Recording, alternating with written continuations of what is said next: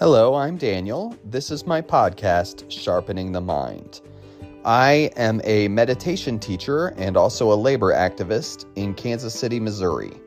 I teach classes in meditation and Buddhism at the Rimei Buddhist Center, as well as a few other places. Thank you for listening and have a great day.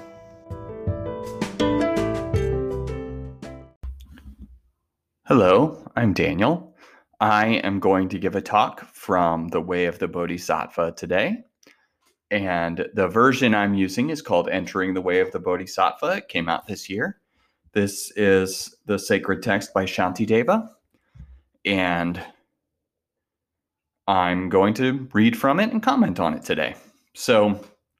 But this version I'm using is called Entering the Way of the Bodhisattva, and it's by Shantideva, but it's translated with commentary by Khenpo David Karma Schofel.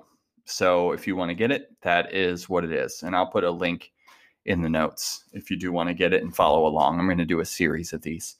So first of all, I'm going to talk about what a bodhisattva is, in case you don't know. The way of the bodhisattva is the way of compassion and wisdom, of realizing your own boundless potential. It comes from understanding that enlightenment is our true nature, that we have basic goodness and wakefulness that is fundamental to our being. So that's the opposite of some other points of view. It's the opposite of thinking that we're bad at our core. At our core, we are good. We are awake. Okay? Bodhicitta is what the diligence of the bodhisattva is based on. So I skipped over this and I shouldn't. Bodhisattva means enlightening or awakening being. So if we are on this path of trying to open our hearts, of trying to cultivate wisdom and mindfulness and awareness, then bodhisattvas are what we are. We are part of something because we're on this path. And so that is what that term means in this context. Bodhicitta is a quality. It means mind of awakening. It's that quality that all of our diligence is based on. It means mind of awakening. It's what's helping us to overcome the delusions that keep us from seeing our true nature. These delusions are things that we can overcome. They're impermanent like everything else. They may obscure our minds, but we can overcome them. Bodhicitta is our tool for doing this. It combines emptiness, compassion, and wisdom. To engage wisdom, we have to work on overcoming our attachment to ourselves. We have to stop being so selfish all the time. And to engage compassion, we have to work on overcoming our possessiveness and our aggression. We want to stop making enemies out of the world all the time. And to engage emptiness, we have to learn to relate to our basic goodness in a way that is direct and complete. So in this way, bodhicitta is central to what we call Mahayana or Great Vehicle Buddhist teachings. And you don't have to know that. It's the basis of being awake and freeing our minds. We don't cultivate the awakened state as something separate from ourselves or as something new. We're trying to realize we already have this basic goodness as part of our being. It has always been there. And just engaging bodhicitta brings us greater vision and potential. It brings us to boundless compassion for ourselves and others. When we engage bodhicitta, we stop being so afraid of and controlled by our suffering. We gain new levels of patience and diligence. We also develop a kind of bravery. We're like spiritual warriors, willing to see the suffering of the world and face it in order to save ourselves and others. This is the way of the bodhisattva. So,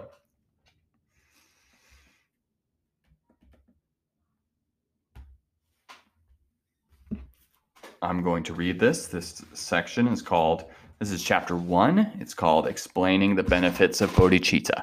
And I'm going to read it and comment on it.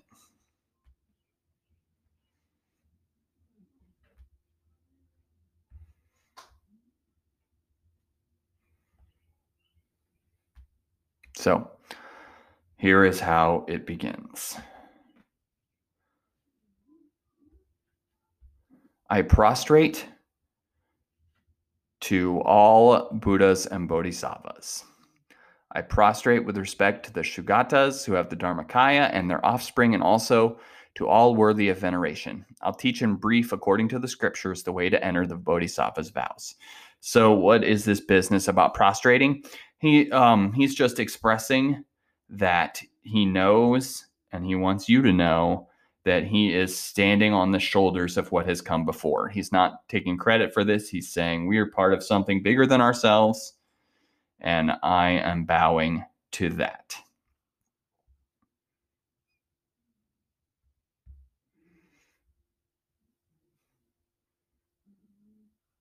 So that is what many texts start with, something like that.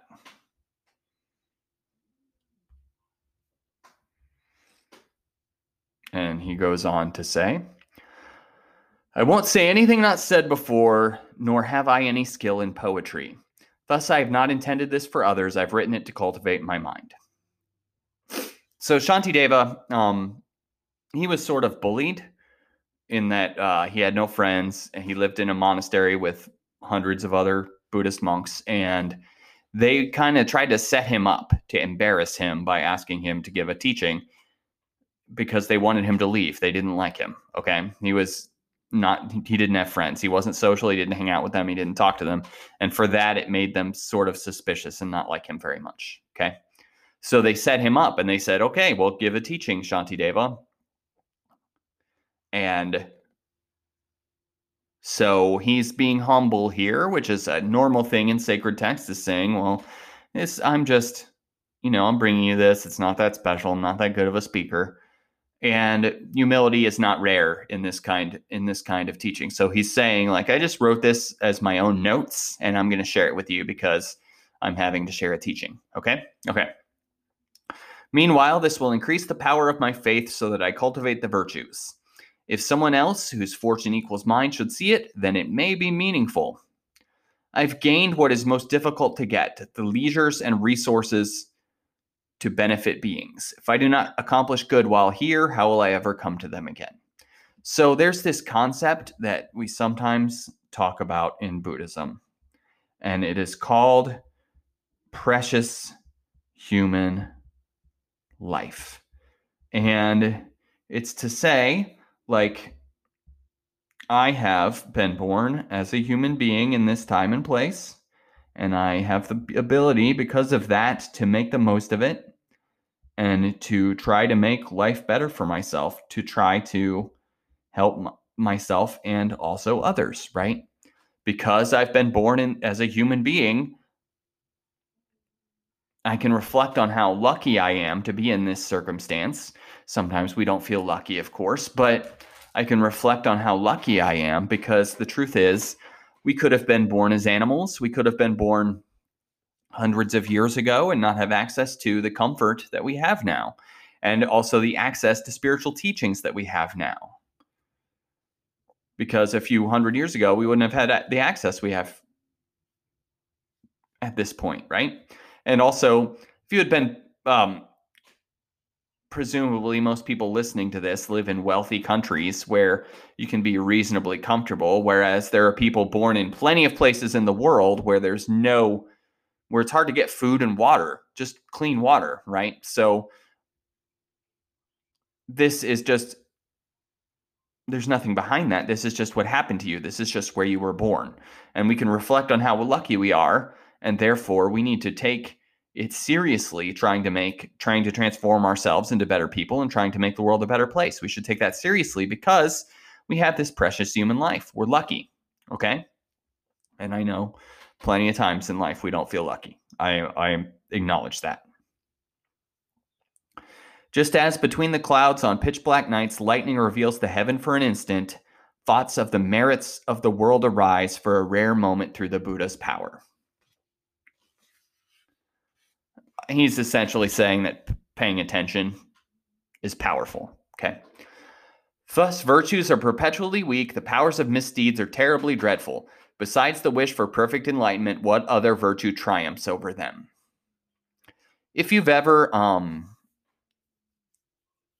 we can all relate to having the experience where you have a pleasant interaction with 100 people, but then there's one person we're mad at and we lash out at, and that's the person we remember, and that's the person everyone else remembers too, right? It's sort of that thing. The power of misdeeds are terribly dreadful. It is. You can pay all your bills on time, but if you fall behind on one, that has an impact, right? And it's hard to get caught up again. The power of misdeeds are terribly dreadful. The lords of sages who have contemplated for many eons see just this will help. Immeasurable multitudes of beings through this will gain the sublime bliss with ease. So I need you to know this is an introductory chapter, and it's an aspect of it is telling us how important this text is and how helpful it is, okay? And basically the center of the teaching is compassion, love, kindness. And we need to have that centered in our minds. Compassion, love, kindness. Open your heart. That's what this is about. This is the path of the open heart, okay? No one should ever forsake bodhicitta who wants to dispel being's unhappiness, vanquish the hundreds of miseries of existence, and partake in many hundreds of joys. If they rouse bodhicitta in an instant, the wretched, fettered in samsara's prison, are named the offspring of the Sugatas and revered in the worlds of gods and humans. So samsara is the world of suffering. It's the life we're leading when we just are reacting to our emotional baggage all the time, where we are torn apart by trivial things. It's ordinary life. And the Sugatas, it just means it's another way of saying awakened beings. So it's saying that just from setting this intention to open our hearts and minds, we are part of something. We are like children of the Buddhas. We are part of something greater than ourselves. And we are part of this lineage of bodhisattvas, okay? So essentially the text is telling us, like, this thing you're doing is important and significant. Don't think it's not, okay? Just like the greatest kind of alchemy, it takes this unclean body and transforms it into a priceless jewel, a Buddha's body. So firmly grasp hold of bodhicitta. If we train in wisdom and compassion, it changes everything. Examined well by the sole leader of beings, that's the Buddha, with his immeasurable mind, it has great value. So you who wish to leave the places of beings, firmly grasp hold of precious bodhicitta. We can rely on this. That's this mind of compassion, this open heart, we can rely on this, and we should. There are a couple verses of metaphors. All other virtues, like banana trees, are spent once they have produced a result. The tree of bodhicitta constantly bears fruit, thus thriving inexhaustibly. Like those who in great danger rely on heroes, why would the careful not rely on that which liberates them in a single instant, even if they have done horrendous wrongs? Like the inferno at an age's end, it burns up great misdeeds in a single instant. The wise protector Maitreya explained its countless benefits to Sudana.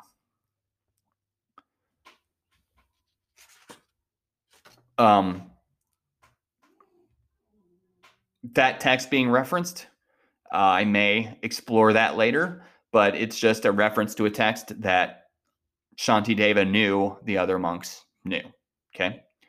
To summarize, it's understood there are two types of bodhicitta: the mind aspiring for awakening and engagement in awakening. So what's the difference? The mind aspiring for awakening is setting an intention to be open-hearted, compassionate, and kind, okay? It's wishing good things for others. It's sending thoughts and prayers. Engagement in awakening is doing things. It's getting out there and helping people. It's donating time, money, or energy to a cause. That is engagement in awakening. Life's about showing up sometimes. Just as they know the difference between the wish to go and going, the wise should contrast between these two respectively. So doing things is way more meaningful than just positive thoughts, okay? Even in samsara, great results come from aspiring bodhicitta, though unlike engaged bodhicitta, the merit is not continuous. But from the moment when, for the sake of freeing beings in infinite realms, you truly take up this intent with irreversible resolve, from that time on, the many powers of merit flow unremitting in torrents equal to the sky, even when you're asleep or careless. Merit is it makes your life better. Opening your heart makes your life better. Helping others makes your life better. We make a better world for ourselves and others. Okay. The Tathagata, that's another name for the Buddha, himself explained this and its reasons for the sake of beings inclined to the foundation in the sutra requested by Subahu. And again, Shantideva is referencing a text that his audience knows. If someone who benevolently intends to merely eliminate sharp pains in sentient beings' heads possesses immeasurable merit, what need to speak of those who wish to rid all sentient beings of untold distresses and endow each one with boundless qualities? So if you care about one thing and you're helping people with one thing, that's really meaningful. If you wish for people to get help with one thing, that's really meaningful. But we're talking about a kind of open-hearted, full compassion that includes everyone. We want good things for everyone. That is hard to do at times. We want good things for everyone. We want to try to help as many people as we can in our lives, or at least not hurt them. Who has such altruism as this? Does even a father or a mother, or do the gods or else the rishis, do even Brahmas harbor this? If sentient beings have never had such a wish as this before, even for their own sake in dreams, how could they have it for another? The wish to benefit beings that others have never had for their own sake. This special jewel of mind is born, a wonder without precedent. The cause of every wanderer's joy, the cure for being suffering. How could one take the measure of the merit of this precious mind? It's really important. The open heart is really important. If merely intending to benefit is greater than revering the Buddha, what need to speak of striving for the sake of all beings' happiness? So he's saying, I don't know that he's calling people out, but he is saying, and this may be controversial, but he's saying getting out and doing things and helping people is more important than revering the Buddha. It's more important than chanting the Buddha's name. It's more important than bowing to Buddha statues or giving offerings. Just getting out. Life's about showing up. Getting out and helping people is of enormously more benefit. And even just thinking of helping people is more benefit. Just having that intention. They wish to cast off suffering, but rush towards suffering itself. They wish for happiness, but deluded, crush their own pleasure like a foe. For those deprived of happiness who suffer many miseries, this satisfies with every pleasure and severs every suffering. Opening your heart is going to cut down your suffering. And that thing about rushing towards suffering, that's sort of when we know what the best choice is and we make the wrong choice anyway. Maybe we convince ourselves the wrong choice is the right one. I'm thinking of like dating the wrong person, trying to start a relationship with the wrong person, or eating too much. Eating too much of a sweet food because you're enjoying eating it, but your stomach's going to hurt later, and you know that, and you keep eating it. That is rushing towards suffering, and it's not good for us in a lot of ways. It also will dispel delusion. How could there be such good as this? How could there be a friend like this? How could there be such merit as this? If to reciprocate a kind deed is praiseworthy for a short while, what need to speak of bodhisattvas who do good unsolicited? So we're not doing this to feel good about ourselves. We're not doing it so people will think we're nice. We want to help others because helping others is what Buddhas do, what bodhisattvas do. It's just the thing to do to bring harmony to the world, to make life better for ourselves and others. An open heart is the way, okay? People extol as something good those who provide a few with regular meals, donating scornfully for a short time plain food that satisfies for half a day.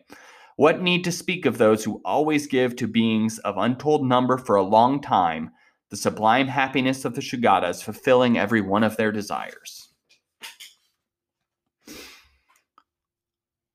Someone who rouses a malicious thought toward such a patron, offspring of the victors, it's another word for enlightened beings, will dwell in hell as many eons as the count of their bad thoughts, the sage has said.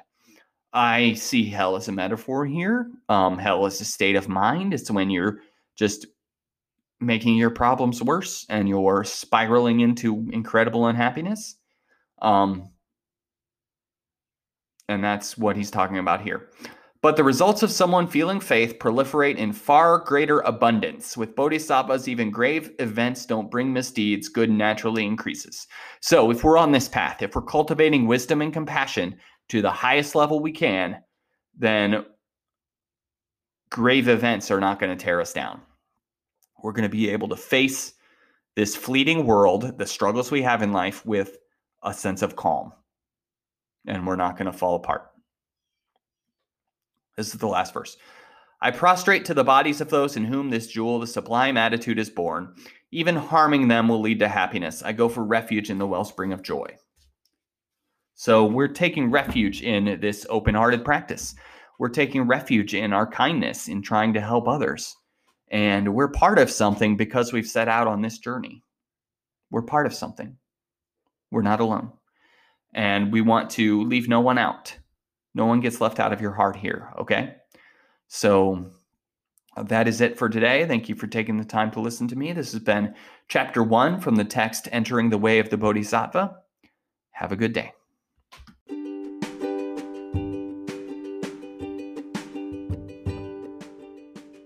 Thank you so much for listening. Have a great day.